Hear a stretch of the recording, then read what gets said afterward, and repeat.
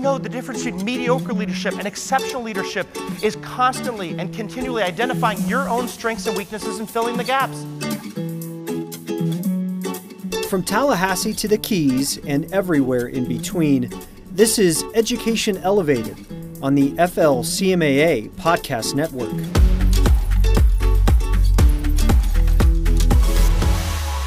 So good morning, everyone. Can you hear me okay?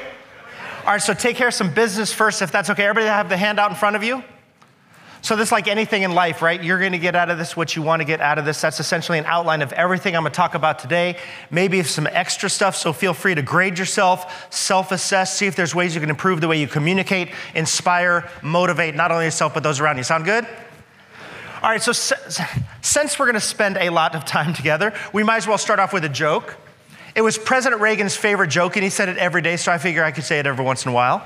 And it was the optimist-pessimist joke. And it was a story about a father had two boys. One was the eternal optimist, and one was the eternal pessimist. So like any good father, he's like, shoot, I need to come up with a solution to this. So he racks his brains, he talks to his friends, family, and coworkers, and finally comes up with a solution. So he takes the pessimist kid, the negative one, and he fills his room with toys clear to the top. He takes the optimist, the positive one, and he fills his room with horse manure clear to the top. He takes the boys, he locks them in the room, he waits 15 minutes. He's so excited to see the results. So he goes to the pessimist door first. He flings open the door. There are the boys in the corner cowering, crying. He's like, what are you doing? Look at all these toys. He goes, Daddy, clearly one of them's not gonna work, or it's gonna be broken, or it's gonna need batteries. It's just horrible, horrible. Dad throws his hands up in the air, doesn't know what to do. The kid's always negative. He goes to the optimist door, flings open the door. There are the boys in the manure, digging, laughing hysterically, having the greatest time of his life. He goes, what are you doing? He goes, Daddy, with all this manure, there has to be a pony in here somewhere. Now, my friends, we all have employees, don't we? We have clients, we even have families. What is there a lot of in life? Manure. And here's what I loved about President Reagan. It was this undying optimism that America's best days were yet ahead, that with the right leadership, anything was possible. And by the way, we all define what the pony is differently, I guarantee it, right? If we went around this room, could be more travel, less travel, could be a bigger home, smaller home, could be a dream travel destination, a dream vehicle, whatever it is, we set that goal. Well, my goal today, let's see if we can get this going, is to paint a vivid picture of what real leadership looks like. Ultimately, ultimately empowering you to be the effective CEO of yourself. And what do I mean by that? When I talk about self, I'm talking about your success story, and we're gonna build one this morning, emotional intelligence, leadership, and in the end, the most important to me, fun. So let's start with success story. All right, so look, you don't know me, right? We just met, but I have a very Norwegian background. So I have a Grandpa Gunder, Grandpa Enoch, Grandma Trina, Uncle Torfinn, like very Norwegian. But I also love history.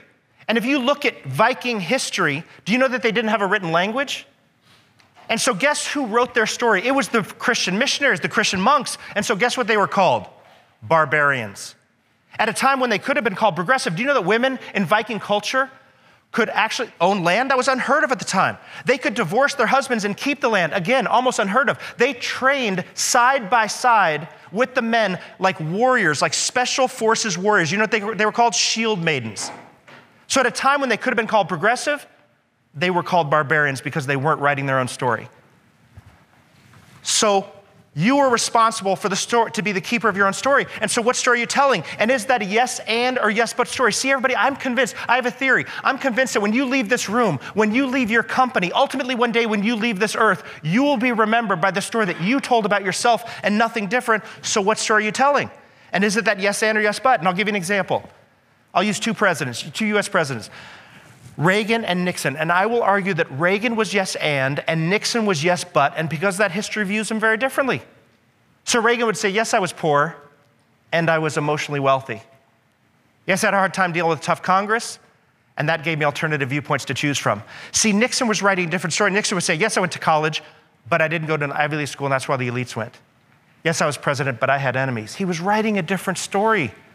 And to show you how this works in the real world, we also have, I live in Los Angeles, but we also have a home in Ponte Vedra Beach, Florida. Go back a few years ago, I'm sitting on the lacrosse fields with my younger son.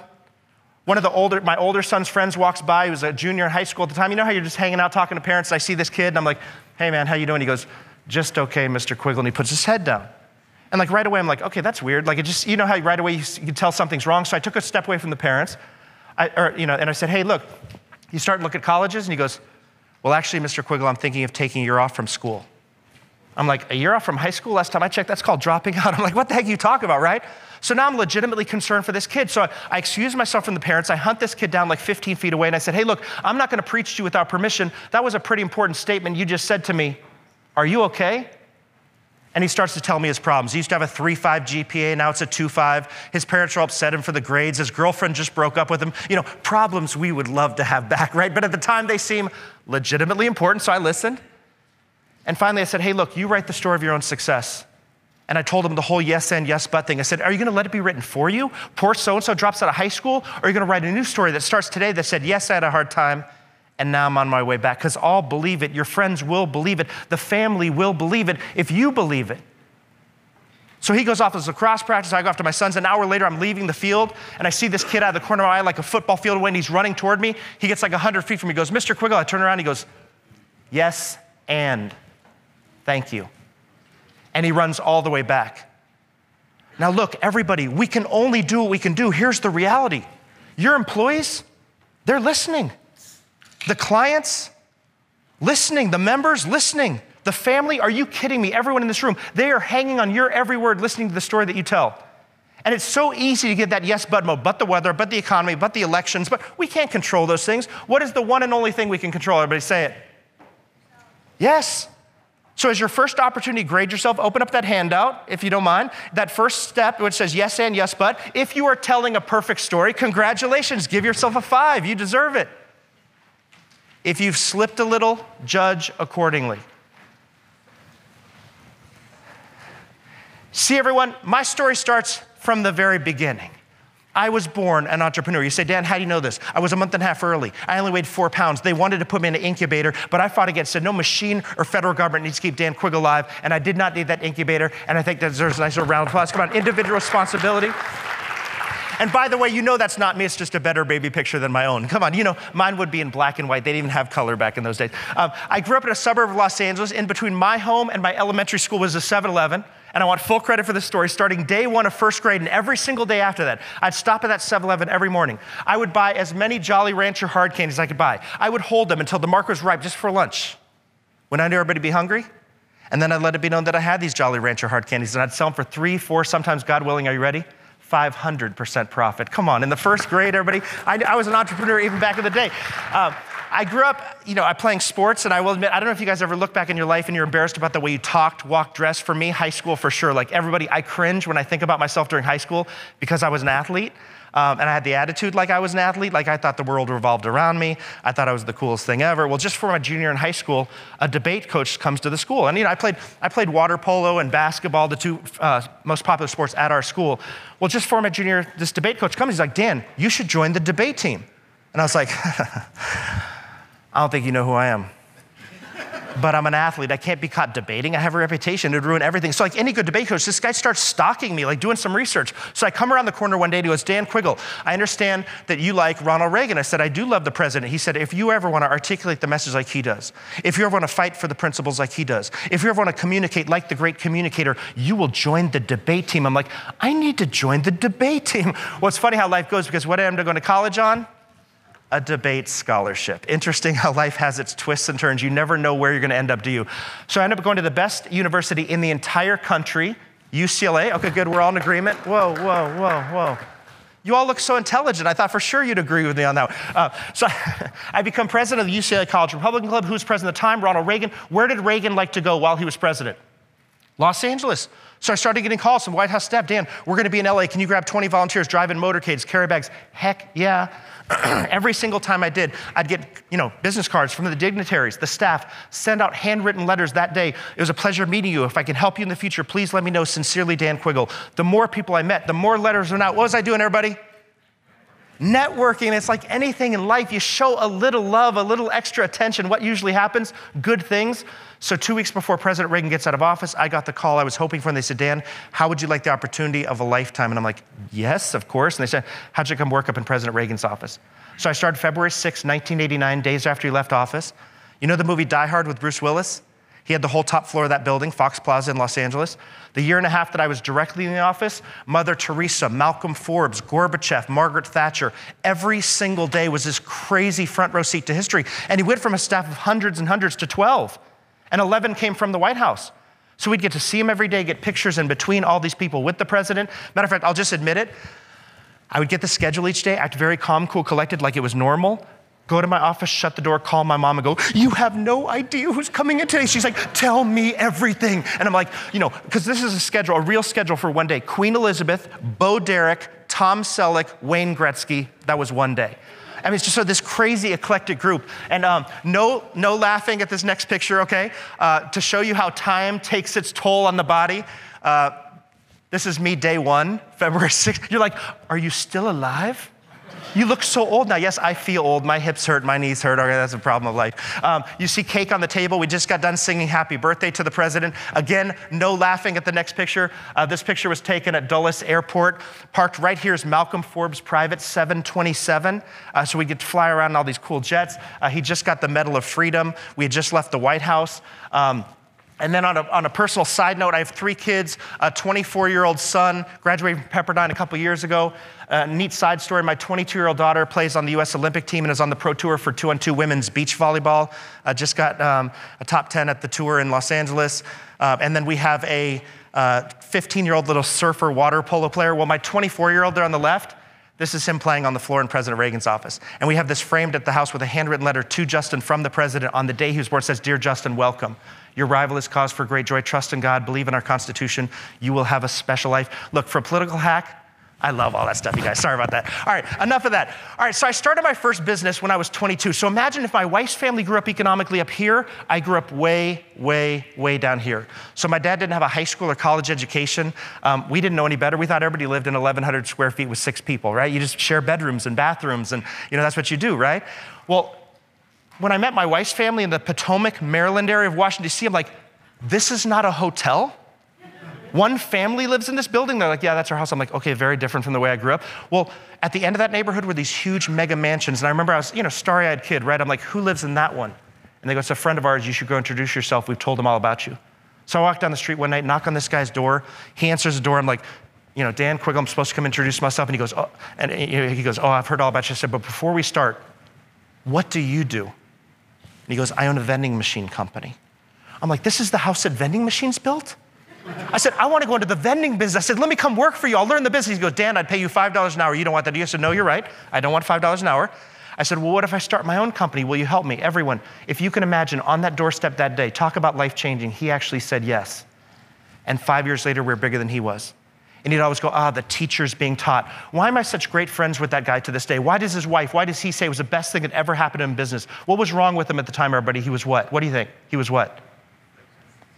Complacent, jaded, bored, whatever term you want to use. When he started seeing my growth, what happened to him?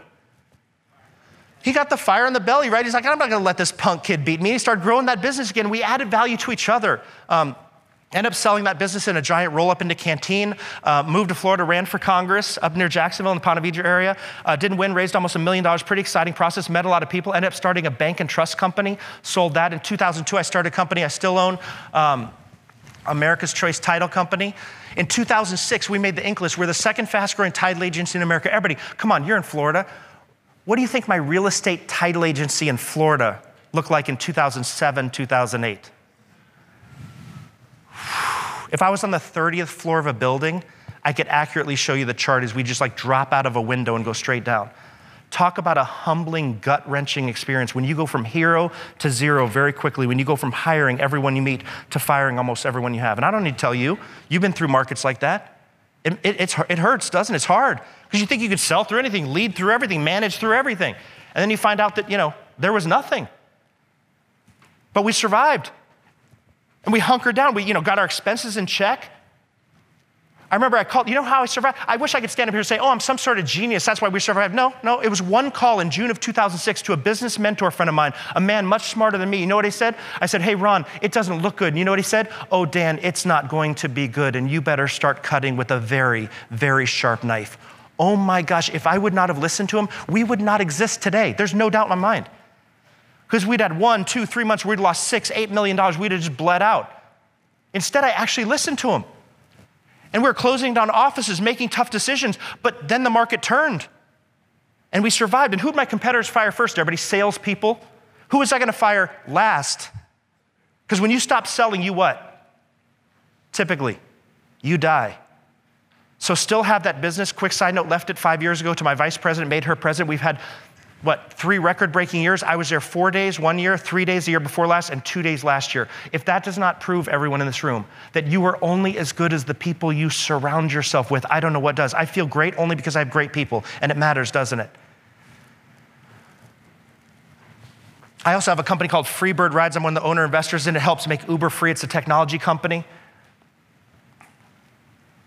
Why is all this important? Look, where you come from shapes who you are. We're all different, everyone in this room, and that should be celebrated. But you know the difference between mediocre leadership and exceptional leadership is constantly and continually identifying your own strengths and weaknesses and filling the gaps. President Reagan would have been the first to admit, I may not be the smartest one in the room. I don't have to be.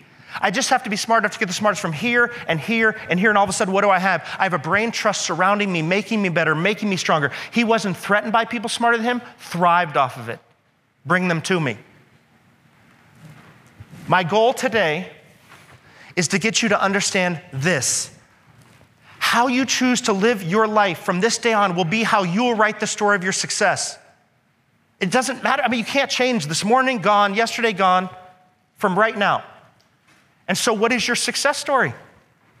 So real quick, if I point to you, okay, because I met some of you, if I point to you, tell me what you do for a living, okay? Beverage manager. General manager. What is it? Clubhouse manager. General manager. Okay. All right, one more. Okay. Everyone, do you know that 20 years ago we had a 20-minute attention span? Guess what it is today, according to Google? 8 seconds. That's real. They test it all the time. Matter of fact, just 6 months ago, it was 9 seconds. They adjusted it 6 months ago to 8 seconds, which means what? If you are not interesting, fascinating, intriguing, magnetic, in 8 seconds, they will swipe by you, swipe by your family, swipe by your salespeople, swipe by your company. Look, no disrespect to anyone that I just called out for a second. I apologize for doing that, but I just want to prove a point. And don't think this is unique. Like when I asked them what they did, what did everyone tell me what they did for a living? After today, never, ever tell somebody what you do. Tell them how you change the world. Tell them how you make a difference in society. Tell them how you impact families and create unbelievable environments for people where they get to play and be part, have time with their kids and enjoy life. Because that's what you do. Look what industry you're in. So we're going to play a game for a minute. I want everybody to play, right? So we're going to build a success slogan that will catch somebody in 8 seconds. Sound good? All right, so turn the page where it says Quiggle Assessment at the top. Okay?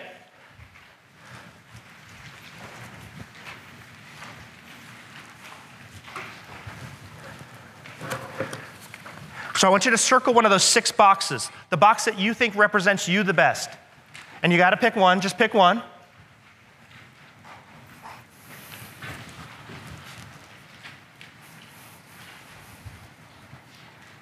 Now I want you to do it from the gut, so don't overthink it, but just which box do you think represents you the best? Okay, try to do it within the next 5 or 10 seconds. 5, 4, 3, 2, 1. Everybody do it? All right, I want you to write in the box underneath that which one you are, okay? So if you circled A, put creator in that box where it says what's your success symbol. So right now, everybody, we're on page 4. You circled the box at the top. On number 2, you wrote in which one you were. Any royals in the room? Okay, a couple. What about analysts? Any analysts? Oh, just a few. Guardians? Raise your hand, tall, so I can see it. Directors? Explorers? And creators. Oh, nice, evenly divided, interesting. All right, so here's what I want you to do. Do you see that sheet that they handed out separate to you that has the 6 success symbols at the top? Okay, it looks like this, if you can see it. I want you right now, this is what it looks like in color, okay? I want you right now to take 5 adjectives from your line and write them beneath where you wrote your success. See those 5 lines on page 4 at the bottom? From your line. So if you were the guardian, take them from that yellow line, or where it says guardian going down. If you're the analyst, take them from the green line or where it says analyst going down. 5 adjectives that represent you the best as a leader, not your company, not your organization, not who you work for, you personally as a leader. Everybody understand? Feel free to ask questions at any time, okay? If you don't know where you are or what you're supposed to be doing. And if you can't read the screen, you should have that sheet in front of you there. It's just not in color.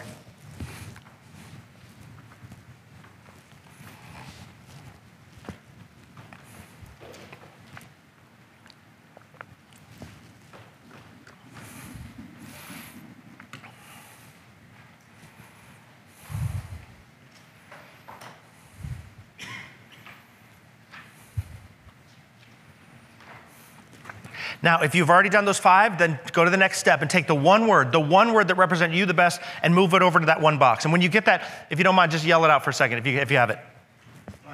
Inspired, unique, imaginative, inclusive, optimistic, decisive, confident. Which one? Adventurous. These are all awesome, great. Okay, so who said optimistic? Okay, what's your name? Jeff. Okay, everybody, I want you to turn the handout that you've been writing onto page 5. The next page. This is like an ultimate Mad Libs. Who remembers Mad Libs? Come on. All right, I love Mad Libs, so put it in. So I want you to write your name at the top where it says, your name. It's very clear. Then I want you to write your adjective, the one that you came up with, that one word, and put adjective there.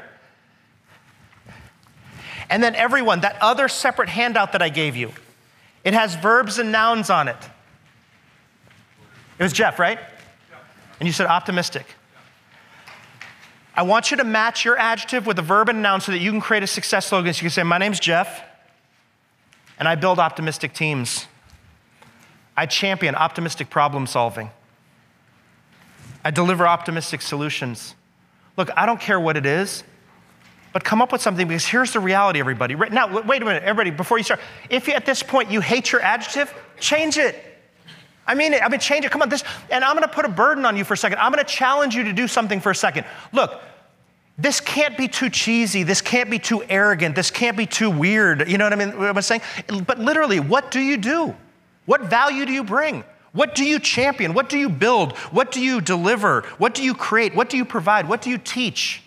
When somebody comes up to you at a party, when somebody comes up to you at your office and asks you what you do? What value do you bring? So I just want you to take a second and see if you can come up with a success slogan that fits who you are and what value you bring to the table as a leader. And we're all going to be different. That's the unique part of this. But how do you hook them so they stay tuned for more?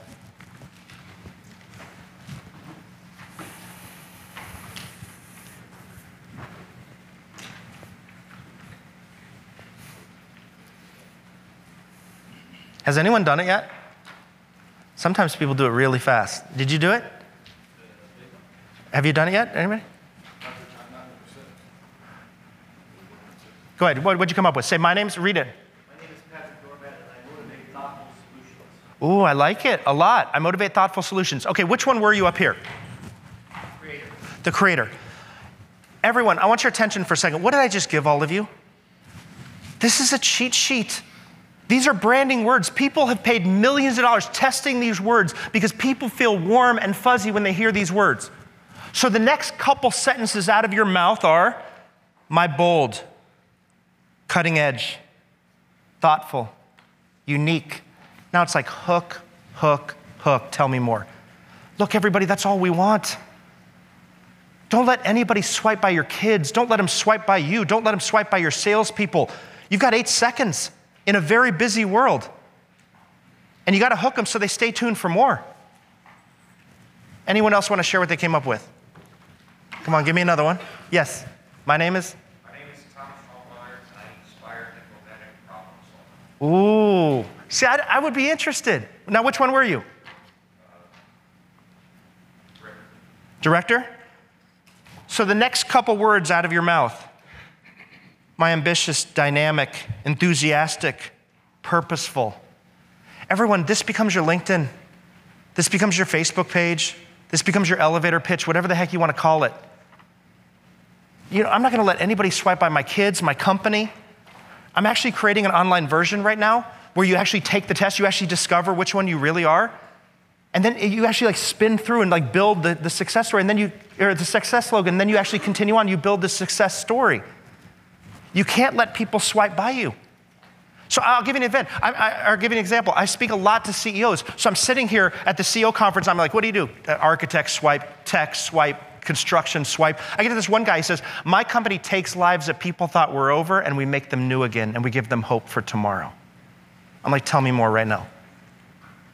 I'm talking to this one guy, you know what he said? My company delivers smiles by the millions every day and it's fun. I'm like, tell me everything. You know what he was? A florist. But not just any florist. Every Costco, Publix, Ralph's, Wegmans, Vons, Supers, all across the country, those are all his flowers. He grows over 50 million stems just of ornamental sunflowers a year out of Mexico, has them within those stores within 26 hours. But he delivers smiles by the millions every day and it's fun. If he would have said florist, what would I have done? Swipe. You know what my hope is for you for this? Take this home. Turn off the TV. Sit down with your spouse, sit down with your kids. Let them discover who they are and how to market themselves. I do this for inner city kids. When they get it back, if you could see their faces, they're like, this is me? I'm like, yes, you have value. Quit trying to let anyone tell you that you don't, but stay in your lane. I had this one kid come up to me. He's like, man, I'm not a leader, I'm a rapper.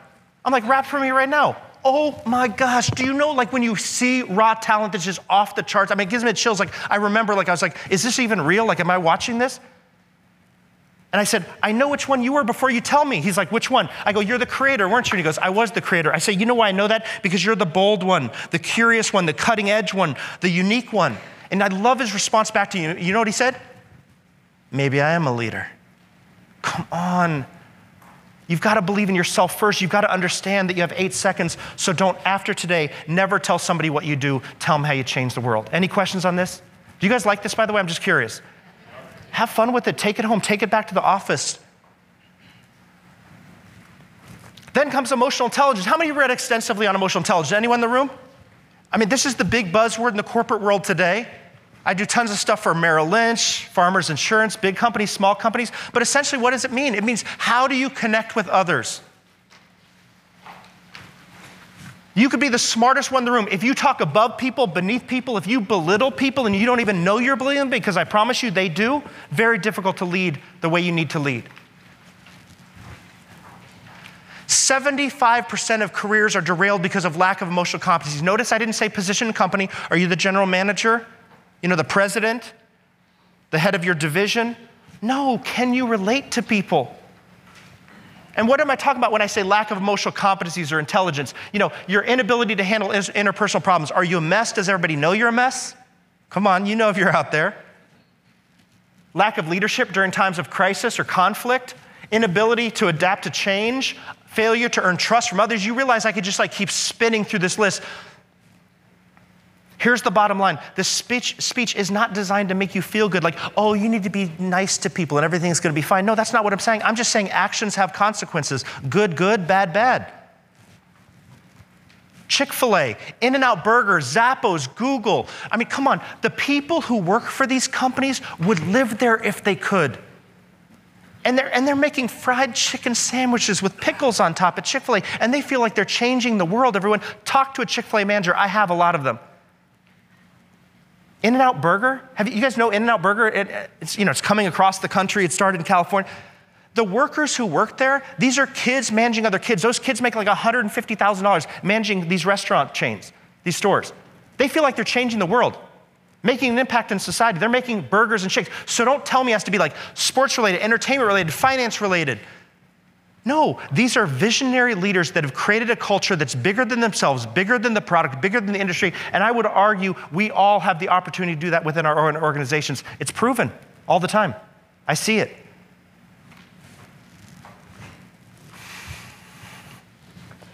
So my goal for you as we go through this is for you to gauge effects of what you do and say when we're talking about emotional intelligence, regulate and control your own impulse so that ultimately you can make dynamic changes and inspire people the way you need to as a leader. There's 4 types of emotional intelligence: self-awareness, social awareness, relationship management, and self-management. And we're gonna start with self-awareness, the foundation of emotional intelligence,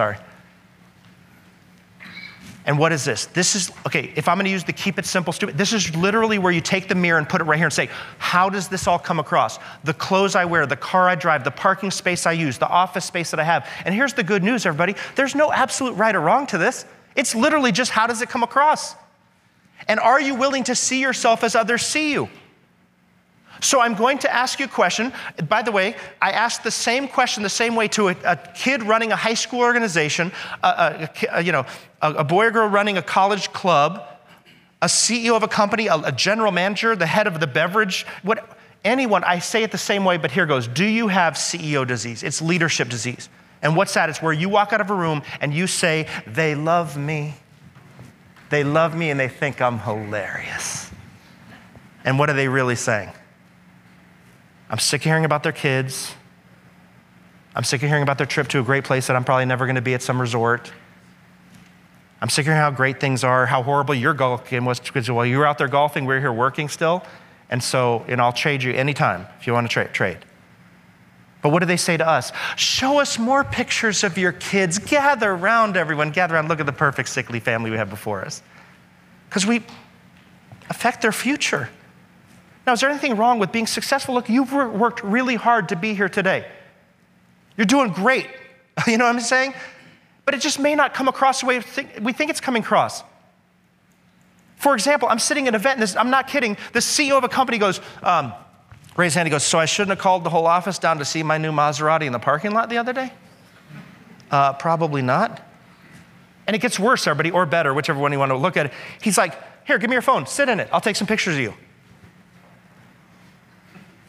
It gets worse. The group knew each other. So didn't you just fire a bunch of people 3 months ago for tough times? Yeah, tough times. So essentially they were sitting the equivalent of the dead carcasses of their friends and former employees in the shape of a Maserati for this guy. Now, how do you know if you have CEO disease or a leadership disease or whatever the heck you want to call it? I will give you my solution. And do I have all the answers? Heck no, I don't have all the answers. Beware anybody who tells you they do. I will just tell you what I do to get feedback.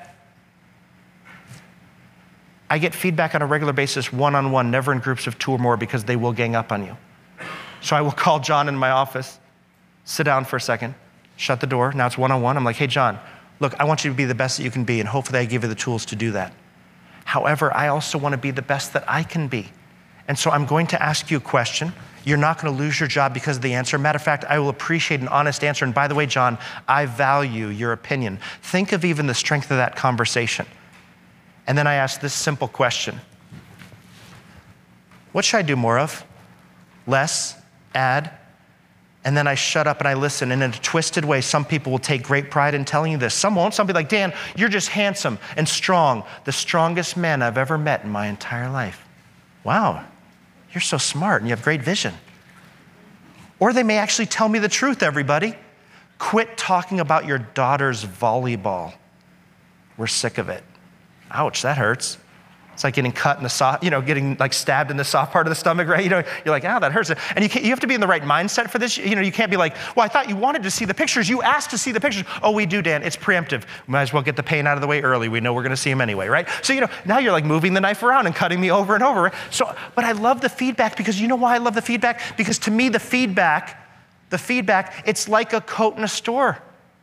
I get to try on a new Dan Quiggle, take it in a little bit, let it out a little bit, maybe decide this isn't the right coat for me and put on a different one. But what am I giving myself a chance to do? Change, everyone, to be better. Do you know that I asked these questions of my kids from the time they were 5?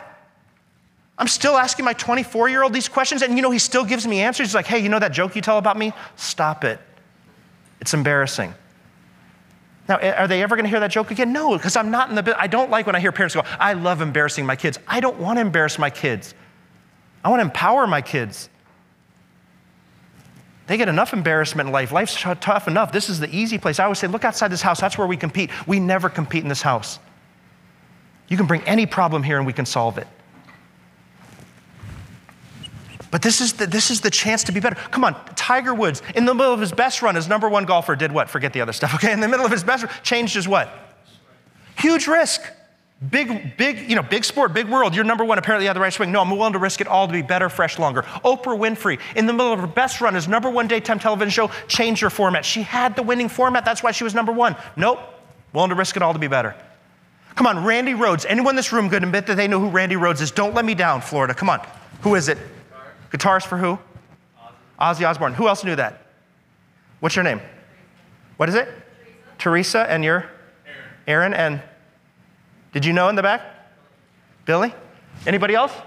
I got 4, 5. All right, all 5 of you, rock on. That's what I'm talking about. I got 5 cool people in the room. All the rest of you disgust me. No, just kidding. So you're like, why the heck is Dan Quiggle talking about Ozzy Osbourne's rock guitarist, Randy? Come on, arguably one of the best guitarists of all time, right? Come on, in all of our fantasies, if we are the rock guitarist, lead guitarist for Ozzy Osbourne in the 1980s, selling out arenas all over the world, what are we going to do when we come into town? Party and have a good time. Not Randy Rhoads ever. Do you know what he would do in every single city, everybody? He would call 3 guitar teachers out of the phone book, schedule a half-hour lesson with each one of them at the arena, so a total of an hour and a half of lessons before the actual concert. He would pull them backstage one by one, sit them down and beg them, please teach me something I don't know.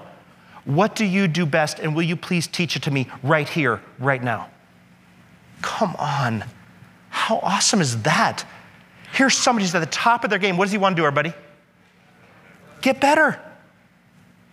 I have a podcast called Garage to Goliath. I have Steve Nash coming on next week. Steve Nash, come on. Everybody knows Steve Nash, right? One of the best NBA players. Have you seen Steve Nash in person? He's 6'1", 6'2". I mean, he doesn't look like an NBA player. You know what his quote was? If everyone in the NBA tried and practiced as hard as I did, I wouldn't be in the NBA. If you see me doing something on the court and you say, that came out of nowhere, it didn't. I've done it 1,000+ times in practice from my left hand, my right leg, my left leg. See, my hope is, everyone, as we go through today, and this is all part of self-awareness, you find a new way to change your swing, a new way to change your format, or like Randy Rhoads, something new that you can learn along the way, because that's what self-awareness is all about. So as your opportunity to grade yourself again, do you have CEO disease? Are you self-aware? Are you willing to get feedback and see that as a gift for you to get better? Then comes relationship management. This is the ability to communicate clearly, convincingly with others, to diffuse conflicts. Oh, dang, this clicker. Hold on. I'm gonna get back.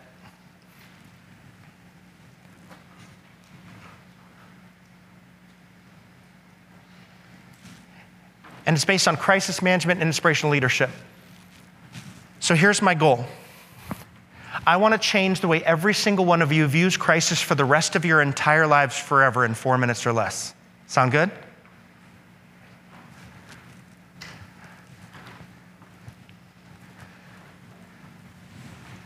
The ability to handle difficult people, situation with tact and decency. So here's what it looks like.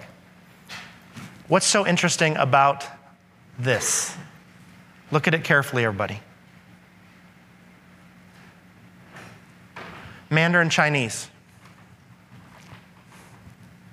Do you see it? If you can see on this screen over here, I'm pointing over here for a second. The first symbol of danger and the first symbol of opportunity together equal to crisis. So in Mandarin, they understand there's an element of danger and an element of opportunity in every crisis. I love this. Everyone, you're not normal. Normal people don't get invited to things like this, okay? They're not part of these organizations. They don't invest in themselves. You know what normal people do on a regular basis? They check in, check out, check in, check out, check in, check out until we die or retire, and we don't know which one comes first, do we? It's good you're not normal. Because exceptional leaders, normal leaders in crisis, they curse, yell, scream, kick, run away, hide. Exceptional leaders understand this first and foremost, and so when they're in a crisis, they take a nice, calm, cool step back and say, wow, I'm in a very difficult situation. Where's the danger and how do I minimize it? Where's the opportunity how to drive myself, my family toward it? I'll give you an example. It's not a pretty one. Neighbor of ours at our home found out he was getting a divorce, didn't know about it, 4 little kids at stake, tens and tens and tens and tens and tens of millions of dollars at stake. I see the guy at the gym every morning, it looks like a truck just hit him. I'm like, hey man, how you doing? He goes, not good, how are you? I said, better than you right now, and that can change at any moment because you're gonna be down, I'm gonna be up, then I'm gonna be down, you're gonna go up. That's the way life is. And he goes, I know, Dan, but this one hurts. And I go, all right, well, let's talk about it. So I said, hey, we're good friends. Can I drop by your office this afternoon? I have this thing I want to share with you, danger, opportunity, crisis. He goes, tell me about it right now. Please don't wait another second. I mean, it gives me the chills. Like, I remember the look in his face. It was not a healthy look. So I explained the whole thing to him. I'm like, all right, well, where's the danger? He goes, I don't know, my sanity, my kids, my finances. There's a lot on the line here. So we talked about that for probably an hour. I'm not kidding.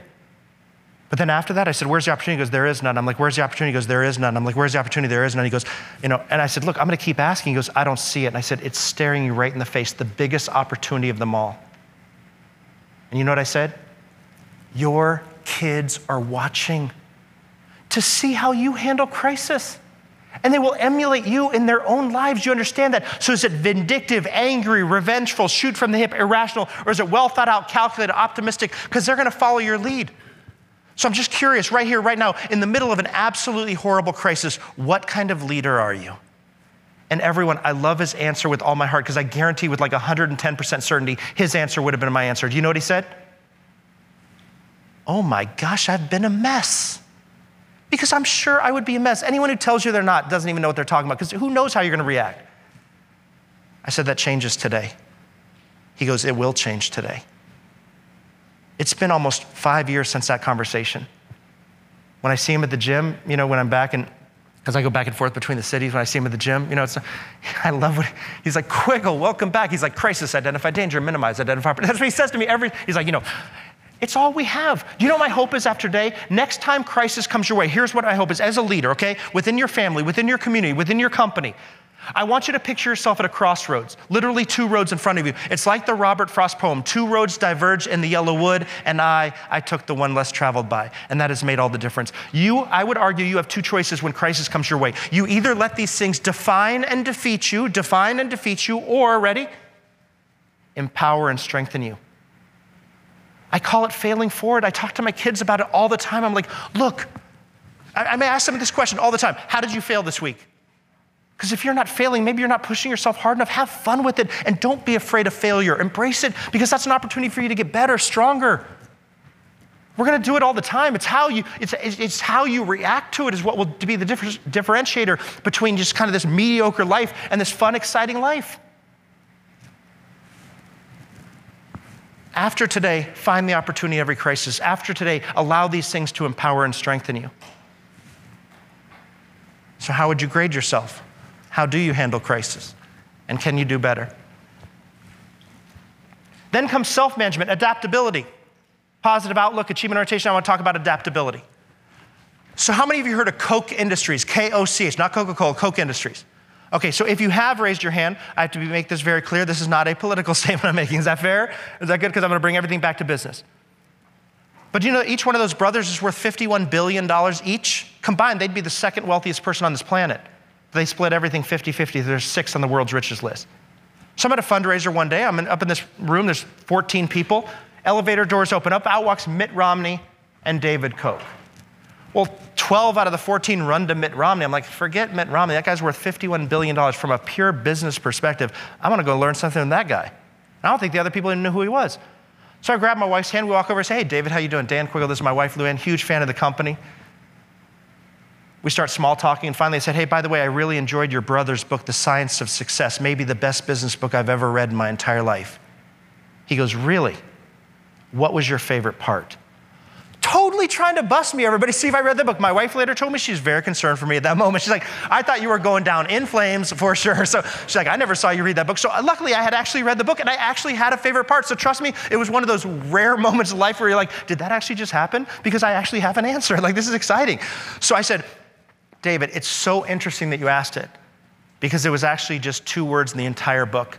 I said, they were at the end of a chapter, at the end of a paragraph. I said, I circled them, I underlined them. But it was 2 words that changed my life. So it said, in that sentence, it said, Koch Industries' success is based on the creative destruction of their operations on a regular basis to stay competitive.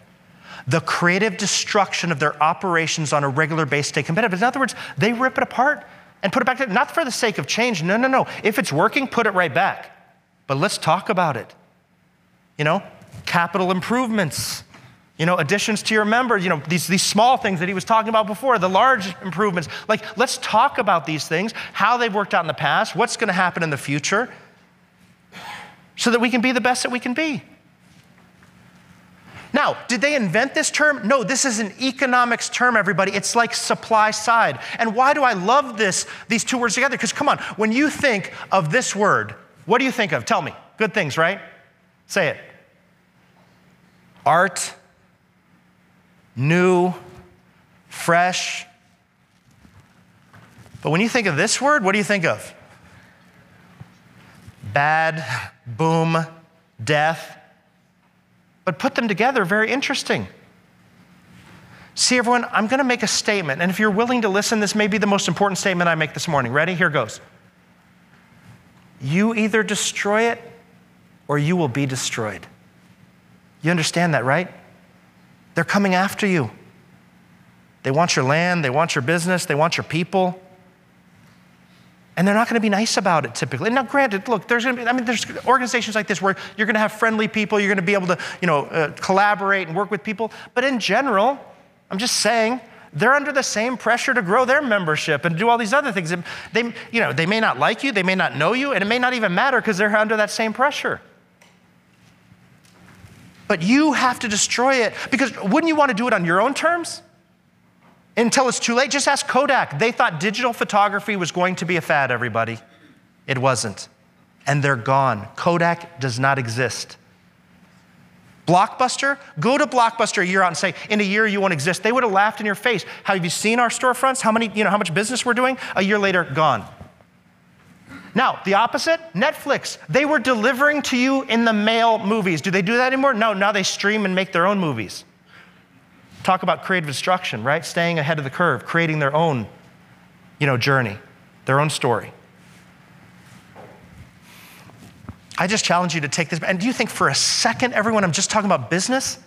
We're creatures of habit in our own lives. We go to the same restaurant, eat the same food at the same restaurant on the same nights probably. Go to the same gym, work at the same equipment, same gym, same time. That's why they see the same people next to us, same equipment, same gym, same time, same day. Think about it. You're like, hey man, how you doing? Good to see you again. Been on this elliptical for 5 years, look the exact same. How about you? Everything going well? Come on, it's true. Nobody changes. They're all the same. We're all the same. I put myself in that category too. I'm not, no throwing stones here. I just challenge you to do creative destruction in your personal life and your business life. Have these discussions. You may need to expand, do things differently. Learn from each other during these few days. Collaborate. What's working, what's not. But how would you grade yourself? Do you do creative destruction? Then comes leadership. Now, we don't need to look any further from a leadership perspective to the best of the best. From the best university in the entire world, everyone. The winningest coach in NCAA basketball history. Who am I talking about? Syracuse. Listen, that's a great school if you can't get into UCLA, and I really commend you for that. Everybody needs a backup, so I understand. No, but seriously, John Wooden, look at this. 20 feet tall, all in gold. When you walk into the Wooden Center at UCLA, industriousness, friendship, loyalty, cooperation, enthusiasm, self-control, alertness, initiative, intentness, condition, skill, team spirit, poise, confidence, competitive greatness. Does this say winning on there at all, everybody? No, it doesn't need to. See, John Wooden believed if you got this right, you were a winner. He would take one of these to practice, say, friendship. Who are your friends? How do they add value to you? How do you add value to them? Let's talk about it. Come on, everyone. When someone does this to you on a regular basis, what do you think those athletes thought about John Wooden? That he what about them? That he what? Oh yeah, absolutely cared, right? Even loved. I'm gonna go ahead and use the term. My favorite Wooden story, you know what he'd do at the beginning of every season? Welcome to UCLA basketball, everybody. Look at the national championship banners on the wall more than any other university. He'd, start naming the names of the greats that sat in those exact chairs before them, Kareem Abdul-Jabbar, Bill Walton, start naming the names. And they say, all right, everybody, take off your shoes and take off your socks. We're gonna put them on again, and we're gonna put them on right this time, and they will never come untied. Is that clear? He would take an hour and go around the room and teach them how to roll up their socks and tie their shoes. He's like, we're not gonna stop a practice for something so trivial that we could have controlled. 30, 40 years later, speeches still being given, articles written from those athletes, how symbolic that moment was in their life. Because what was he teaching them, everybody? Details matter. A championship season is not won in the final basket. It started years in advance with who's coaching and recruiting. Right here, everybody. And by the way, a guard, very different from a center. You better get the right people in the right positions, and you better have a deep bench because people just leave. They're not good anymore. They get injured. They transfer. And then, they're practicing strategy, plays, conditioning. They haven't even started the season. They're literally just preparing to win. And then they have to start the season, have a series of successes to maybe make it to March Madness, Sweet 16, Elite 8, Final Four, to have a chance to shoot the final basket. It started years in advance with who's coaching and recruiting. If you turn the page there, you see a pyramid. I gave this to you for a reason, okay, everybody? I just want you to take, and we're going to do this quickly, okay? I want you to build your own pyramid. If you look at the next page, you can open it up wide and you should be able to see a list of words that you can steal from. And I mean that, I don't want you to think too hard today, right? But I want you just to take maybe a couple minutes, and right now, I want you to put a word in each box, just like Wooden did. And by the way, there's no right or wrong here. There's no right or wrong. You could put the most important at the bottom, at the top. It's your pyramid. You don't even have to use the words I gave you. Come up with your own words if you want to. But just in the next couple minutes, I want you to build your pyramid. What is important to you? What is your purpose?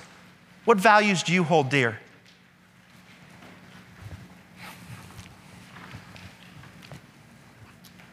Has anyone done it yet? What'd you come up with? And just read it from the bottom to the top. No, you don't have to explain. Just read the words. Strength, knowledge, reliability, determination, accountability, courtesy, poise. Poise at the top. Interesting. Love that. And again, there's no right or wrong here, right? That's just you. Give me another one.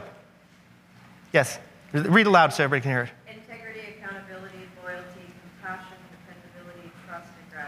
Nice. Love gratitude at the top, one of my favorite words. Give me one more at least. Come on.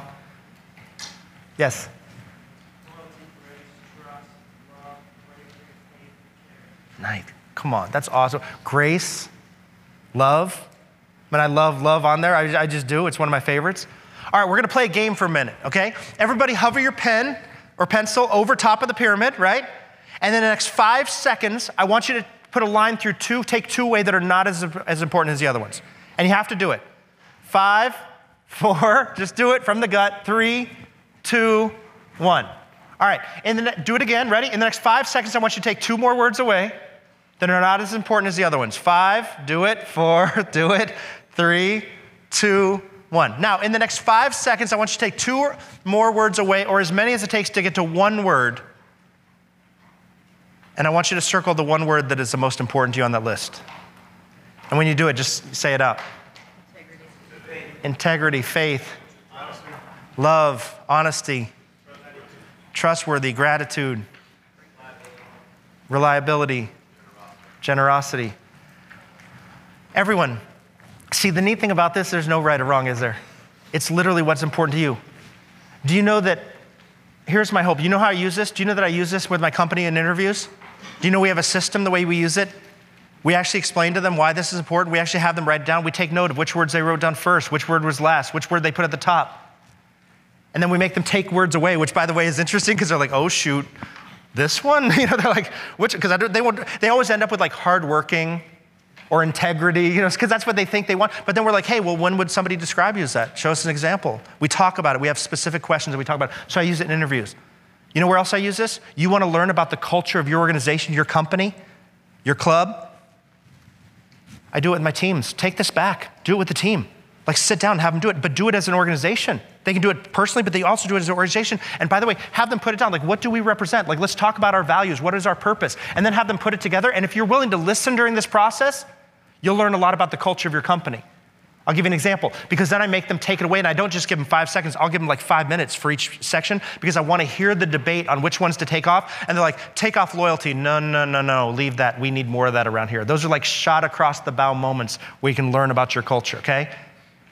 But come on, where else do I do this, everybody? Oh, absolutely. We just did one like 3 nights ago, right? With the family. Again, take it home. Sit everybody down. Let them do their own individual pyramids. Come up with a family pyramid. You know, we were doing the family one the other day. I thought it was awesome. My 15-year-old put service on there, and I called him out. I'm like, oh, really? I don't see a lot of that's going on right now. I'm traveling, you're traveling, we're all traveling, doing stuff for sports, stuff at work. Because if we're gonna put it down there, it actually has to mean something. So then we decided, okay, once a month, we're gonna go as a family. We've already done one, but we're gonna do it again. Why not? What do these words mean? You know what my favorite part of this, everyone, is? John Wooden, that guy, he's been dead for years and we're still talking about him. They're still talking about his pyramid. See, here's my ideal goal for everyone in this room. How do you take your life and take it from success to significance? Where you go from being just who you are to being so much bigger than that, because you know everyone in this room. You understand that you affect so many lives. You think for a second it's just the members or your family? It's those employees, it's all those people that you lead, that you inspire, that look to you for these examples, that look to you for leadership. And when you invest in them, when you believe in them, the sky's the limit. Because guess what we know about human nature, everybody? They're probably not getting this at home. So you get to be the caring one. You get to be the appreciative one. You get to be the education piece that they want and need to push them to be the best that they can be in their life. From success to significance. Then we talk about direction. See, everyone, I'm convinced that once you're here, because look, you're the leaders, you're in this room for a reason. Once you're here, you know what your role is? To be a visionary leader. Because what do we know about human nature, everybody? Where's everybody back at the office right now? They're in the weeds, I promise you. They're dealing with their job, they're dealing with their family, they're worried about their rent, they're worried about their mortgage, they're worried about getting the kids to sports on time and dance, and they're an Uber driver at home because they're taking kids everywhere. And then, by the way, they still have to be a great wife or husband and then provider and this and that and all these other things. I mean, we're being pulled in a million directions. Somebody has to be the visionary leader. Somebody, I mean, if I went to your companies and I asked this question, where's this company going to be in 5 days? How about 5 months? What about 5 years? And what's your role in it? And if you get there, do you get anything special for it? First, would they be able to answer? Second, would they answer enthusiastically? Because I will argue, everybody, that real success, real opportunity is with an enthusiastic answer to that question, because then they know where they are. They know where they can be.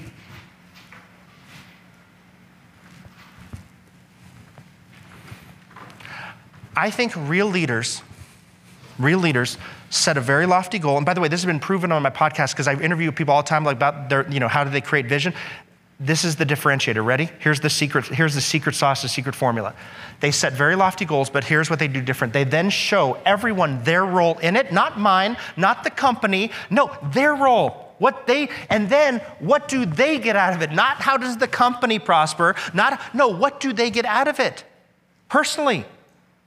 Because here's my argument, if they can't answer that question they asked, what are they? Hamster on a wheel. What are you doing today? Running for what? Not sure. What are you doing 5 months from now? Running for what? Not sure. 5 years from now? Running, not sure. Come on, anyone in this room, would you want to live like that? So why would you let anyone else that you care about live like that? And hopefully you care about your family. Hopefully you care about your employees. Because they give us a lot, don't they? Be that visionary leader. There's a great story about a world-class archer, multiple Olympic champion. He's driving through the countryside one day. He comes up over a hill. He sees a barn littered with hundreds of arrows dead set in the center of every single target, if you can picture that, okay? He stops his car. His heart starts beating fast. He's like, oh my gosh, have I finally met somebody who can compete with me? Somebody that loves it like I do, that has the same passion. He pulls his car off the road. He goes up to the farmhouse next to the barn. He knocks on the door. He's like, is this your barn? The guy said, yes, it is. He said, so you shoot? The guy goes, I shoot every day. It's a passion of mine. The guy's like, I also shoot every day. It's my life's passion. He goes, matter of fact, I bring my stuff with me wherever I go. I have it in the car. I know there's a lot to ask, but will you give me the honor of shooting with you today on your farm? The guy who owns the barn's like, absolutely, let's do it. So they take a half hour to set up. The guy who owns the barn goes first. He pulls back his bow. Watch the screen, don't watch me. He pulls back his bow.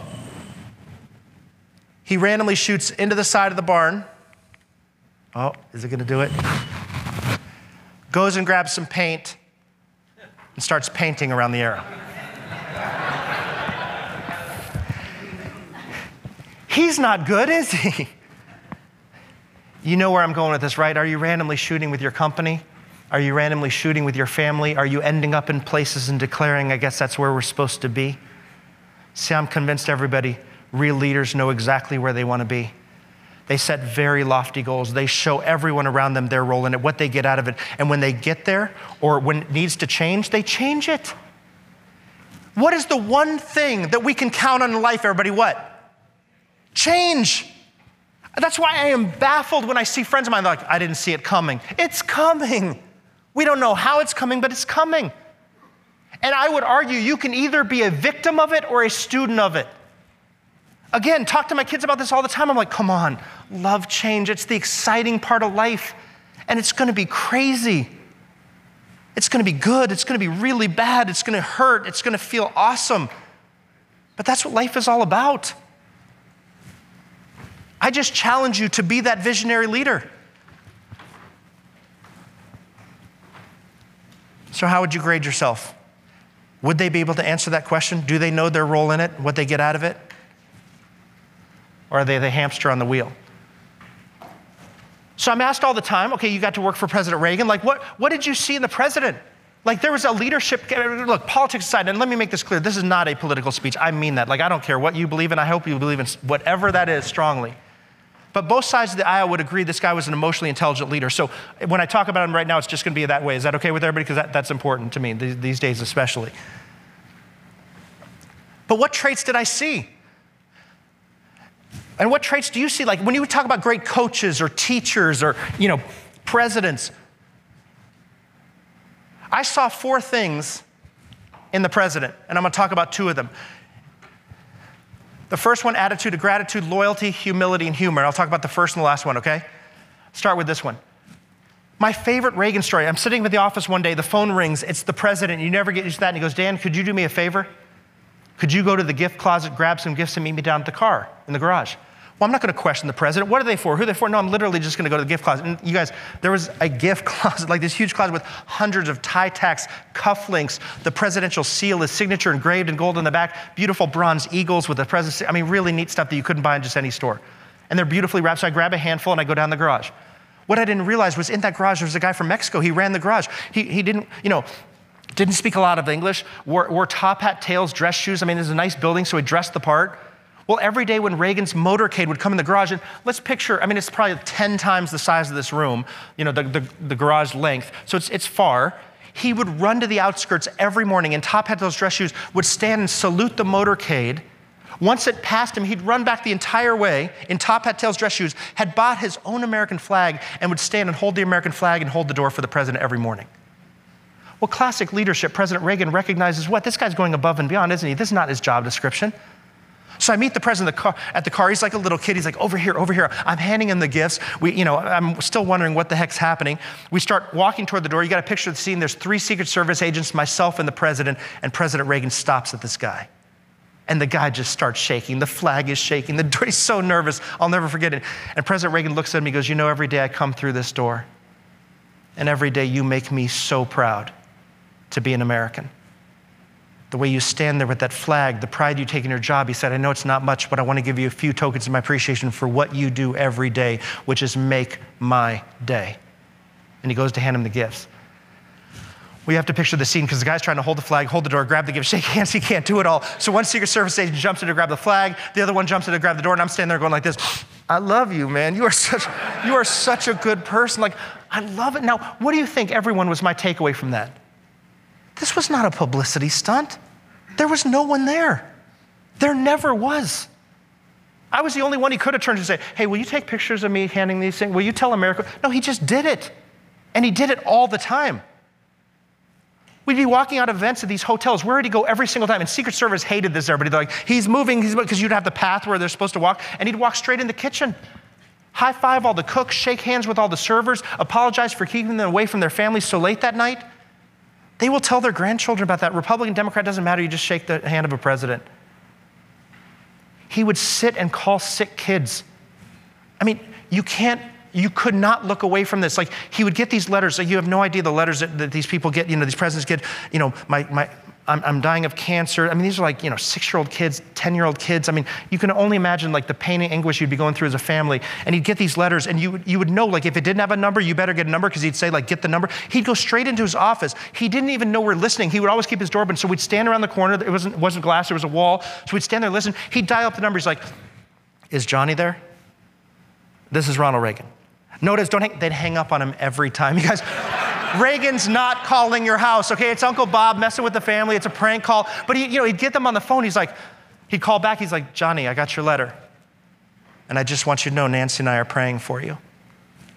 So you know the most important piece of this puzzle. Don't you see you already won the lottery of life? We're living here in America. So if you were going to get this anywhere on the entire planet Earth, you got it in the right spot, because we've got great doctors here, a great system. So if this is a race, Johnny, you're already in the lead. You're leading the race over everyone. So I need you to answer this question for me, Johnny, because it's important to me. See, because from here on out, we're going to be teammates, and I like to win. So Johnny, I need you to tell me right now, do you believe you can win this race? Because I need you to tell me you believe that you can win this race. Who does that?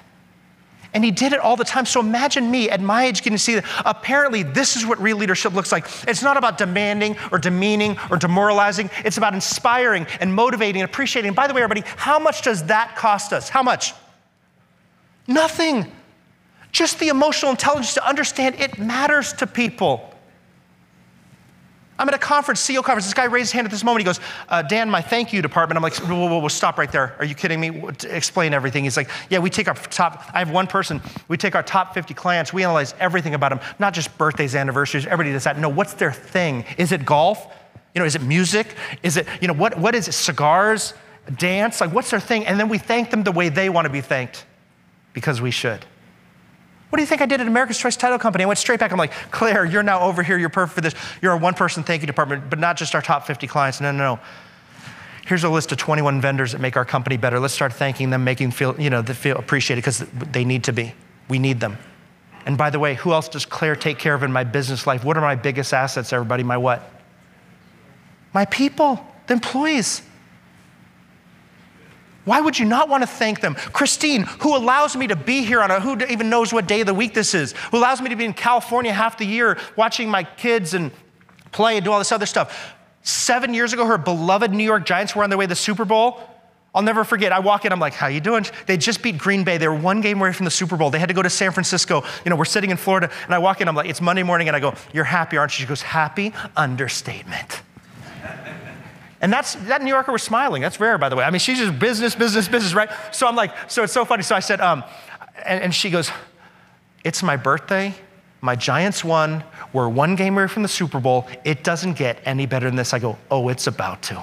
She goes, what do you mean? I go, here's 2 round-trip tickets to California, to San Francisco. Here's 2 seats on the 50-yard line. Here's 4 nights in a hotel and a ton of cash to spend while you're there. And she goes, you're just trying to keep me here, aren't you? And I go, yes. And she goes, it's working. Now, is she worth 1,000 times that? Of course, it has nothing to do with the money. I promise you, it has everything to do with knowing she would never, ever do that for herself, because she just works, everyone. So sometimes you have to force the issue. So here's what I want you to do right now. Do you see where it says attitude of gratitude on that next page? I want you to write, see underneath attitude of gratitude, it has a list that says personal gratitude calls, professional gratitude calls. See that, everybody? Everybody see that? What page is it on? On page 10. I want you right now to write down 2 names personally and 2 names professionally that you're going to call today while you're in Sarasota, before you go to bed tonight, and thank them for being part of your life. I call these gratitude calls. I do them all the time. Do you know I called my debate coach every single month until the day he died? And then he didn't take the calls anymore, right? You know how the call would go every single time? He'd answer the phone, and I'd go, Bob, Dan Quiggle, you know you're my hero, don't you? He'd say, oh, Dan, I love these calls. You don't need to call me. And I said, oh, no, I do, Bob, because you are my hero, right? And I'll never stop talking about you, right? I still talk about the guy to this day. So who'd you write down personally? Say it. Just give me a title. Dad? Keep going. Wife? Best friend? Brother? Who'd you write down professionally? Give me a title. Yeah, director of operations, right? Important position, isn't it? Heck yeah. GM. Do you know that I spoke in Chicago? We take a break, come back in, guy comes up to me and goes, Dan, just called my wife, told her I loved her. She said, are you cheating on me? Are you feeling well? Are you at that meeting today? I don't understand what's happening. Like, what's going on? He said, apparently I don't tell my wife I love her enough if, she either has to think I'm dying or cheating on her to do it. I said, when was the last time? He goes, don't even remember the last time. That's real, everyone. You know what my dad told me early on in life? He said, Dan, don't let a day go by in your life where the people that matter to you don't know they matter to you, because somebody else will let them know. You think I'm just talking about business? I'm talking about personal, I'm talking about everything. Plus, it's the right thing to do. President Reagan passed away on a Saturday. I got a call that morning. What are you doing this week? I was in Florida. Whatever you need me to do this week. Can you come to California? I can be on a flight in 3 hours. Look, I could talk for a week on this week, how amazing it was to be up there, what an honor it was to be part of that whole process. You know what I choose to talk about? 1 hour where we took a break from working, 4 hours from the staff. And if you can see, I'll try to see this black velvet rope there in the corner, right? That one right there. They opened that rope and they let 4 of us stand right in that corner. And we stood there for an hour and we watched as people circled out of that coffin. People, by the way, who had waited 12 hours to do that. 12 hours. Do you know what it's like to wait 12 hours in a line? I don't. I've never done it. I can't even wait a half hour at Disneyland. It drives me crazy. Marines in full dress blues coming and standing where that woman in red is right there, saluting, sobbing, like crying. And you say, wait a minute, Dan, this isn't fair. I don't even know why you're talking about this, because last time I checked, I'm sitting in Sarasota, Florida with no plans on being president of the United States and or wish that on my worst enemy at this point. Fair enough? Then I ask you to remember what Mother Teresa said. Mother Teresa's walking at an event one day and a man came through the crowd and he said, how can such a small woman make such a big impact? And I love her answer, everybody. You know what she said? If you can't change the world, just change one life. And she kept walking. Come on, everyone. You know you change more than one life. It starts with your family and friends. It goes on to your coworkers, your employees. And who do you think it goes from? From them to whom? To their what? To their families. Do you know how I view my life every day, everyone? As a series of dominoes lined up straight away in front of me. And guess what I get to do every single day? And when I'm nasty, when I'm mean, when I'm arrogant, what goes down the line? When I'm optimistic, when I'm a problem solver, when I'm a visionary leader, what goes down the line? You decide, everyone. No one else decides for you. I sat 10 rows back behind Mrs. Reagan on the center aisle. There was a 21 howitzer cannon salute.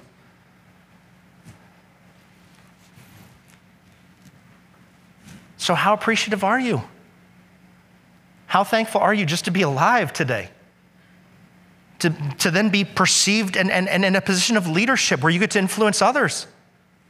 To be successful in what you do. See, everyone, I'm so convinced that we live such a charmed life here that we manufacture problems. We literally make them up. Traffic. I had a friend, caught in this huge traffic. For 3 days at the gym, I listened to a talk about it. Finally, I'm like, did you have air-conditioned leather seats? Because I think you had air-conditioned, leather seats, didn't you? Did we launch a satellite into space that's circling the planet, beaming to your car any genre of music, talk, radio, or comedy so you can be entertained? Yeah. Did you have a magical dial that says 72 because God forbid you're sweating or, hot or cool, too cool? Yeah, I did. And you had the magical device, right? I mean, the magical device, you could talk instantaneously with anyone on the planet Earth, trade stocks, watch a movie full length. Yeah, I did. Now, I'm sure he hated me at the end of that conversation. It wasn't, but I just ask you to stop manufacturing problems. Everyone, do you know what I do when I get to the office each day? And I just want you to consider this, okay? I get out of the car. I don't even wait till I'm at the door because I know they're watching me from the windows. They see me. They know your car. I stand up straight. I tighten my belt. I adjust my shirt. And do you know what I say to myself? It's showtime. Because it is, everybody. When you walk in, you're like, the kid drop-off was horrible, the weather's bad, this is horrible. They're like, oh, apparently that's the way today's gonna go again.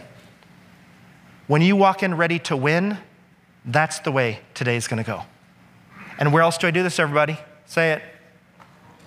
Home. Now you're saying, wait a minute, Dan, this isn't fair, because last time I checked, I'm a human being, I need some downtime, some alone time. Why do you think I travel and speak, everybody? Do you think I'm partying in Sarasota last night? Do you know what I do when I get to these hotel rooms?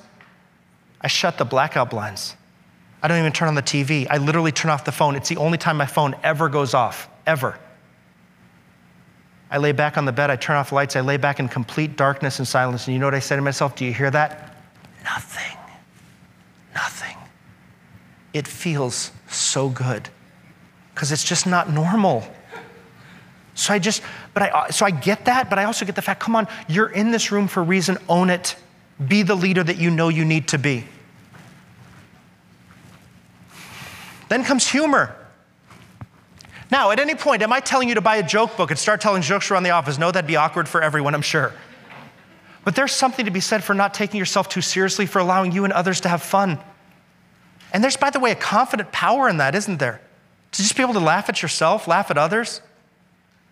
We will spend more time with these people, waking hours, do the math, than we do our own families. Why would you not want them to have fun, to be engaged? Reagan was the master of this. When tensions were high in a meeting, what would he do? He would actually tell a joke, and usually it's self-deprecating. And what would that do to the air in the room? I can relax. I'm sitting in the office one day. Mark Weinberg, the press secretary, comes over. He goes, Dan, you got to read this article. Well, the article talked about a trip that the president had just taken to Japan, a trip we helped out with. While he was up at the head table, he doodled on a napkin, which he loved to doodle cowboys, like the one in the upper left.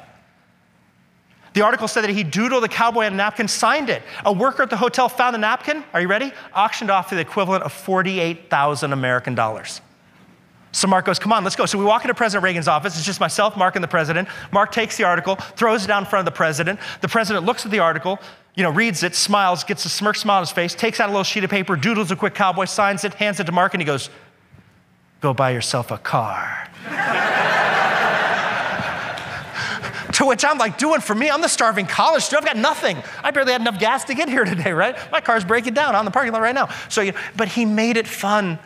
I just throw this out there as to have as part of your arsenal, okay? To understand that it's okay to relax, it's okay to have fun, to enjoy yourself. Do you take yourself too seriously? How would you grade yourself? So those were the traits that I saw in the president. What action did I see? So President Reagan had what he called his kitchen cabinet, a group of trusted friends, advisors. How many of you heard the term kitchen cabinet? Every president has a cabinet, Secretary of Defense, Secretary of Transportation, Secretary of Education. They meet like a board of directors. But President Reagan had what he affectionately called his kitchen cabinet, a group of trusted friends, and they had been together for a long time. And they weren't all political people. These were like car dealers and business owners. But what did they offer him? 3 things. Brutal honesty. These were not yes people, okay? He was not a sycophant. Tell me how great I am. Tell me how beautiful I am. Tell me how strong I am. No, tell me when I'm wrong. Anchor me down. I'm about to be pulled in a million different directions. I need all of you right here at the base. Shared vision, not the same. They were in different industries, but success-oriented, all pushing each other, supporting each other. Everyone, do you know what I love about organizations like this? What are they like? The ultimate what? Kitchen cabinets. Where you can get together, you can kind of be free to talk about like what's working, what's not. And you know what I love the most about them? Why am I even here today? Because somebody deems you as part of their kitchen cabinet, says, we are better when we're all better, when we invest in each other, when we learn from each other. So here's what I want you to do. I want you to write down 5 names. Do you see where it says kitchen cabinet? I want you to write down 5 names, but I have some rules, okay? 3 rules. They can't be in this room because you already have these people. Get to know each other, exchange information, talk. They can't be in your company because how honest can you really be with those people? Because self-preservation kicks in. They're like, should I be helping this person or looking for a new job? And they definitely cannot be part of your family because you should already be talking to your family. So who can it be? Could be the coach of your kid's soccer team. Could be a friend from high school or college, fraternity brother, sorority sister. Could be a neighbor, just somebody in your industry that you admire that's done really well. And by the way, no formal invitation necessary for this group. It's as simple as calling somebody up and say, hey, I've always admired the way you build great teams. You deal with your family. You deal with adversity. You build culture. I want to be better at that. Mind if we grab lunch or breakfast every once in a while and talk about it? Shoot, they may not even be in the US. They could be worldwide, but then it's a call. And what do we know about human nature, everybody? What do people like to talk about? Themselves. So this is a win-win for everybody. They get to talk and we get to listen and learn. So using these parameters, see if in the next couple minutes you can come up with 5 names. Who's in your kitchen cabinet? Who has your ear? Where are you getting your information from? Can I ask a question? Is anyone having difficulty with this a little bit? Yeah. And by the way, that's normal. That's why I want to reassure you that's okay, because here's the reality, everybody. We get kind of in these silos in our life. I mean, I'm speaking at CEO conferences. This woman's like, look, when you took away the company and the family, it's over because we're a family-owned business. And so I had nobody. But the problem is then what does she have on? Major what? Blinders. Because her name's on the side of the building, everybody, so she's probably going to look good every day. You look great today. Oh, thank you. Because what's the alternative? You look sick and horrible. Oh, you should be fired maybe. I'm not sure. Right? So that's safe, right? Safe. She's going to be right most of the time because, again, that's safe. So somebody, just give me one name on your list. Just raise your hand if you give me one name on your list. Somebody. Come on.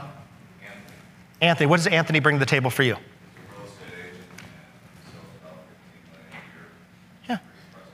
Yeah, and so, by the way, probably a good people person, probably, good at sales or business or whatever it is, but just somebody who may bring value to you. How long have you known that person? Pretty well, about 7 years. Yeah, so awesome. Great example, and I appreciate that. By the way, anybody have a health or wellness person on their list? You know what, who is it?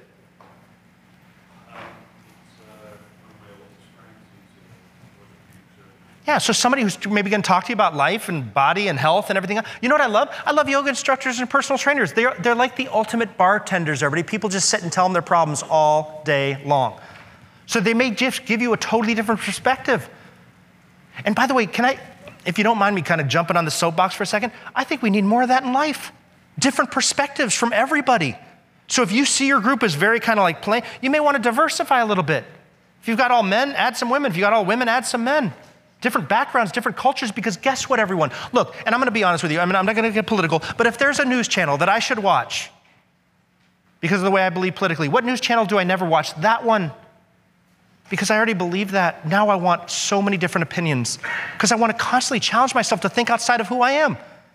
I'm not offended by all these things. I want to know everything so that I can make good decisions in the end. And if I believe strongly in something, I should question it constantly. And because maybe I need to change or maybe it solidifies how I believe. But the thing about a kitchen cabinet is it will allow you to get different opinions so that you have the best information to make the best decision. Do you think, everybody, in my life, I don't make a major decision personally or professionally without going to my kitchen cabinet? If 7 out of 8 tell me not to do something, guess what I'm not doing? But if 7 out of 8 tell me to, take a risk, I'm probably going to take a risk and make it happen. So here's what I ask you to do. What's the date today? The 5th, 6th? None of us know. That's awesome. That was a good day then, okay, everybody? But so by the end of this month, how many days are in this month? 31. So by the 31st, I'll give you all the way till the 31st, whatever date you write down. So if you want to be super lazy, put down the 31st. If you want to be more aggressive, maybe by the 20th, whatever date, you will finish this list and you have called these people and set up a meeting. I guarantee you this, nothing but good things will come out of this. Who are you getting your information from? Who has your ear? Right? Who's in your kitchen cabinet? Expand the kitchen cabinet. President Reagan gave the majority of success in life to his kitchen cabinet. I do the same for mine. So everyone, then comes fun. So I saved this for last from this perspective. And this is so sad, and I just want to make sure this isn't your life, okay? And look, you can do whatever the heck you want. That's the neat thing. We are the masters of our own destiny, our own journey. But do you know that I speak to CEOs? They need more of this. You need more of this. That's what life's all about. And it comes down to this, right? It comes down to this. Everyone, I guarantee you've heard speakers that have talked about work-life balance. You've read books about it. Do you want to know what I think of work-life balance? I don't think it's real. Unless there's trust funds I don't know about in this audience, because I know there wasn't one here. That means from God for me for what? I have to work. And I'm okay with that because my parents were the two hardest working people I've ever met. Both of them double jobs, like working day and night, just try to feed us. But here's the thing. I switched years ago to something that saved me. See, because I don't think this is real. So I switched years ago to something that saved me, and I just asked you to consider it. That's it. But it was life-changing, that moment. I switched from this, okay, instead of work-life balance, to this. Ready? Come on. Ugh. I want to be where I am, and I want to be there fully.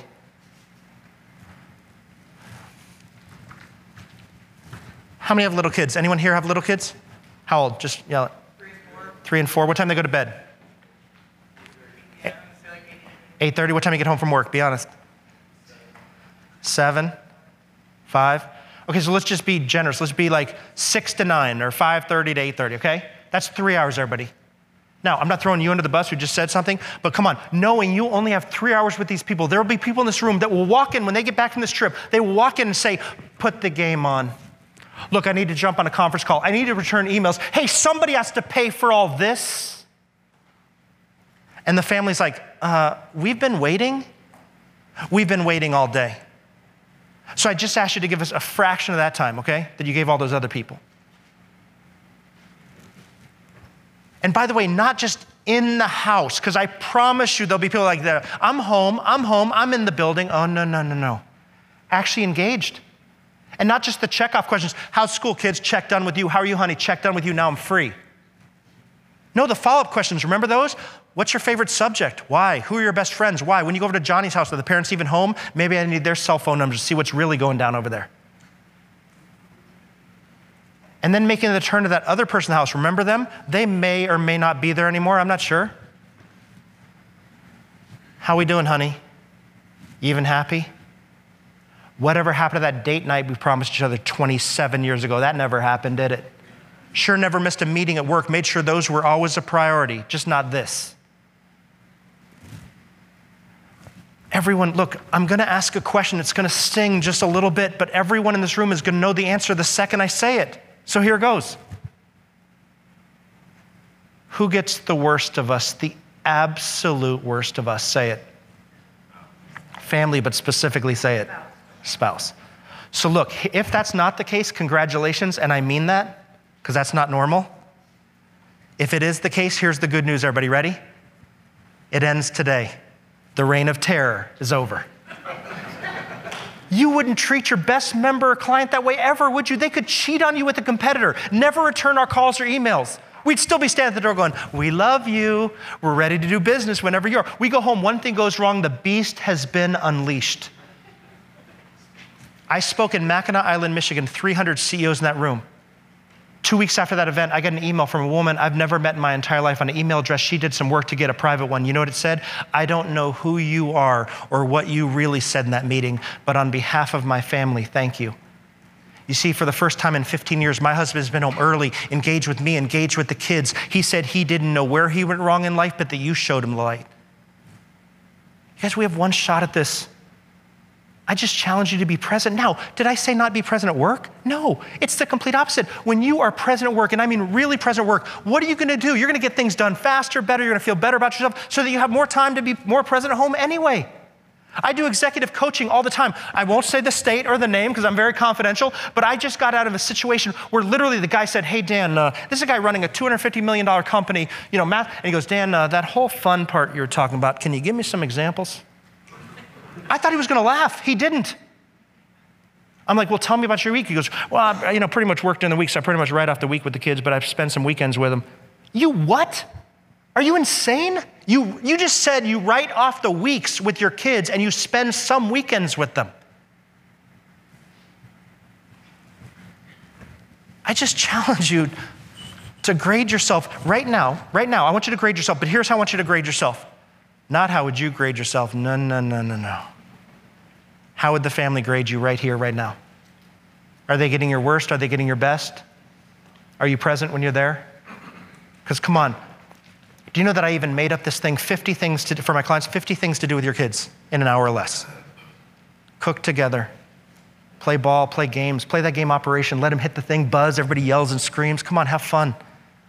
right? You can learn more with shuttling a kid to a sporting event by listening to them talk in the back seat, or more in 5 minutes of throwing ball back and forth, than probably most parents learn in a week just going along their regular business. I challenge you to be present. See, everyone, it all comes down to this. What is your leadership legacy? I'm going to ask a question right now. There's no right or wrong to this answer, but I'm going to ask you to write down the answer where it says your leadership legacy there underneath that on the page. And by the way, this question is going to mess with me mentally. So I will say it, and then I won't be able to get it out of my head for the next couple hours until I say it again sometime. And don't start writing till I explain what it is, but here goes. How will your children, and by the way, if you don't have kids, no harm, no foul, literally just insert friend or family, it's the same answer. Ready? How will your children describe you to their children? Because the question is going to be asked someday, right? Mom, Dad, what was Grandma really like? Mom, Dad, what was Grandpa really like? So here's how I want you to answer it right now. Not what they would say. No. In your wildest fantasy, what would you want them to say? How would you want to be described when that question is asked? Because it will be. You can use 6 or 7 words. You can use 2 or 3 sentences. It's your legacy. It has nothing to do with me. But how would you want to be described when this question is asked?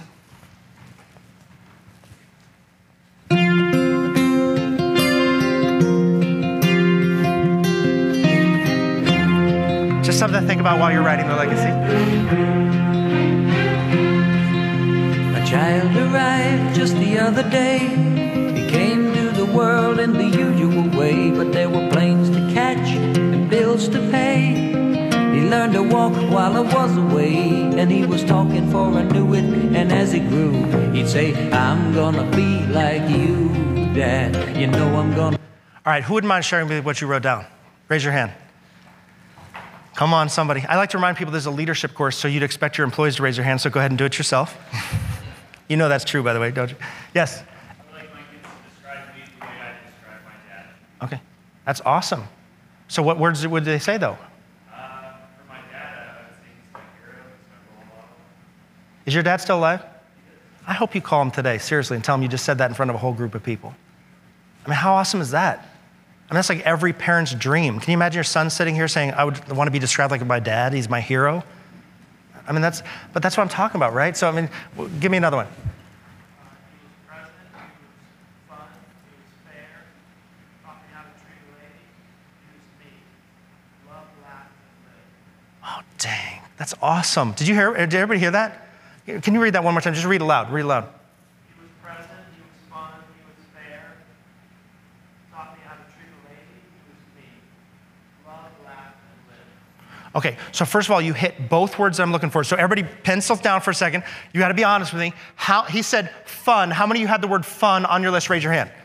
Okay, if you didn't, may want to add it, just throwing it out there. Long life not to have fun is a major part of it. That's don't feel bad that self is fun and you still left it off. I don't feel anything personal about that. No. But why not? You also had the word love on there. Who had the word love on your sheet? Okay, if you didn't, may want to add it, just throwing it out there, like long life not to have fun and love as a major part of it. And that's kind of why I put that as self, right? Because I'm on a mission to make sure people remember to have fun in life. And by the way, for someone to say you're fun, what do you actually have to be? Fun. It can't be like, do you not remember the trip to the Grand Canyon 7 years ago? We were there 9 days for the love of God. You didn't have fun there? Oh, Dad, we had fun. Yeah, lots of fun. Lots of fun. The problem is, just throwing it out there, you've been yelled at us nonstop for 7 years. Okay? So sometimes the 7 years of yelling outweigh the 9 days of fun you choose to remember in your head. You actually have to be fun. Now, you also said present. Oh my gosh, everyone, what does it take for somebody to say you are present in their life? You actually have to be what? There. Takes a lot of time, doesn't it? You know what I love about this? Here's my hope for you. Take this back. Think about it. Spend a little time on this one. Because here's the good news, everybody. If this isn't what they would say about you right now, who cares? You can't change it anyway. What can you change though moving forward? You can make this happen. But it starts with you. It starts with your actions, the way you deal with others, the way you communicate, the way you show love, the way you have fun, the way you are present in their lives. right? Build that legacy. So I have a book, Lead Like Reagan. Each chapter is how to create the vision. Do you know what the economy was like when Reagan took office under Carter? Horrible, wasn't it? Yet these are direct quotes. It's morning again in America. It's a new dawn in America. There's a shining city on the hill and we're at. Those were quotes within 24 hours of him taking office. You know what I love about life, everybody? I said it before, you can't change yesterday, this morning gone.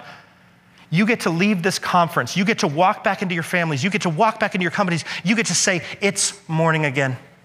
It's a new dawn. See, there's a shining family, a shining company on the hill, and we're it. Here's how we're gonna get there. They wanted everybody. Be that visionary leader. He assembled the team. He communicated the message. He built coalitions. He took action. You know what? And he said, Mr. Gorbachev, tear down this wall. That was taken out of his speech 5 times by the State Department. It was not allowed in his final version. What did he do anyway?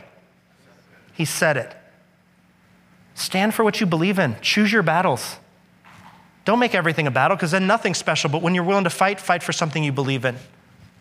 He handled crisis, and ultimately he changed the world. How are you going to change your world? You know, we started out this morning talking about finding the pony in there somewhere, didn't we? We talked about the importance of the yes and versus yes but story, how you'll be remembered by the story that you tell about yourself and nothing different. So what story are you telling, everyone? We talked about the success story. You have 8 seconds, everyone. After today, never tell somebody what you do. Tell them how you change the world. Tell them how you make a difference in society. Take that home. Do it with your kids. Do it with your family. Do it with your company. Shoot.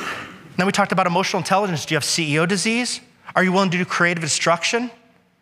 You know, how do you view crisis? After today, never, when you're in crisis, always find the opportunity. Let it empower and strengthen you. Fail forward in life. Teach that to your kids. Teach that to your employees. And then we went to leadership.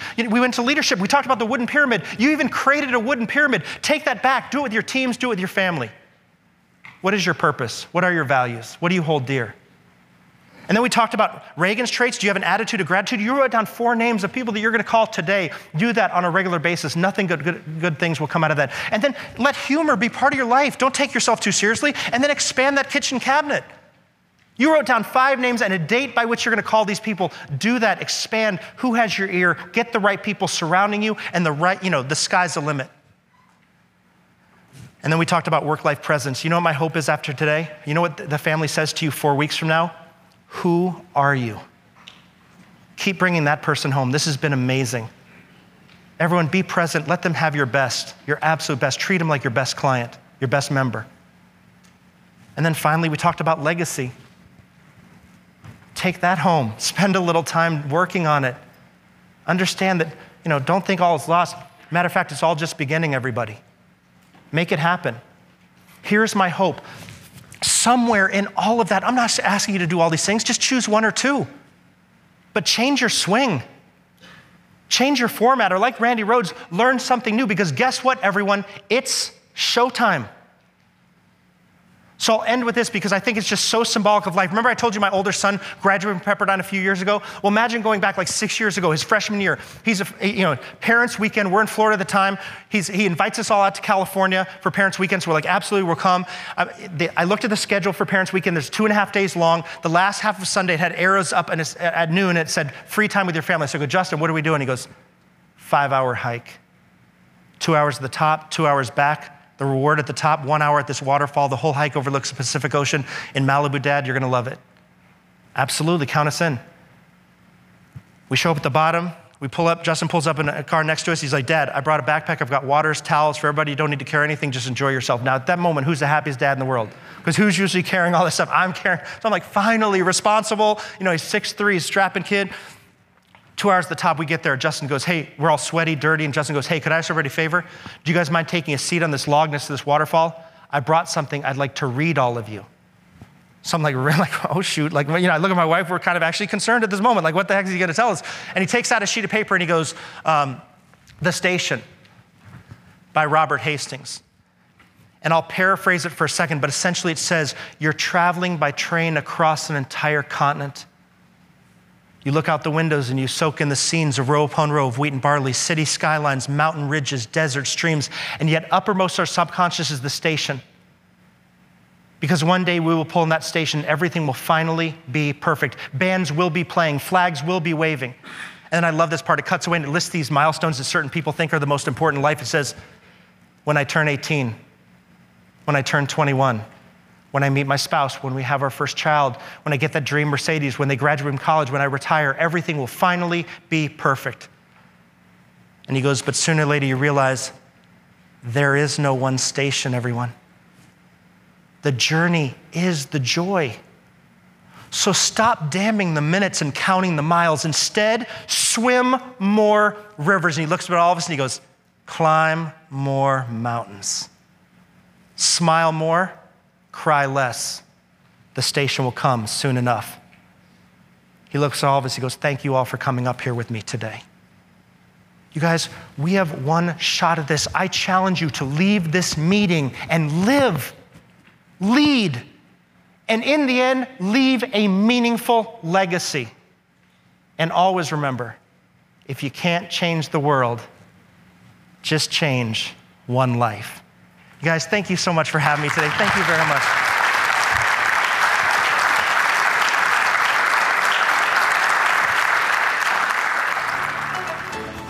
Thanks for listening. This has been Education Elevated on the FL-CMAA Podcast Network.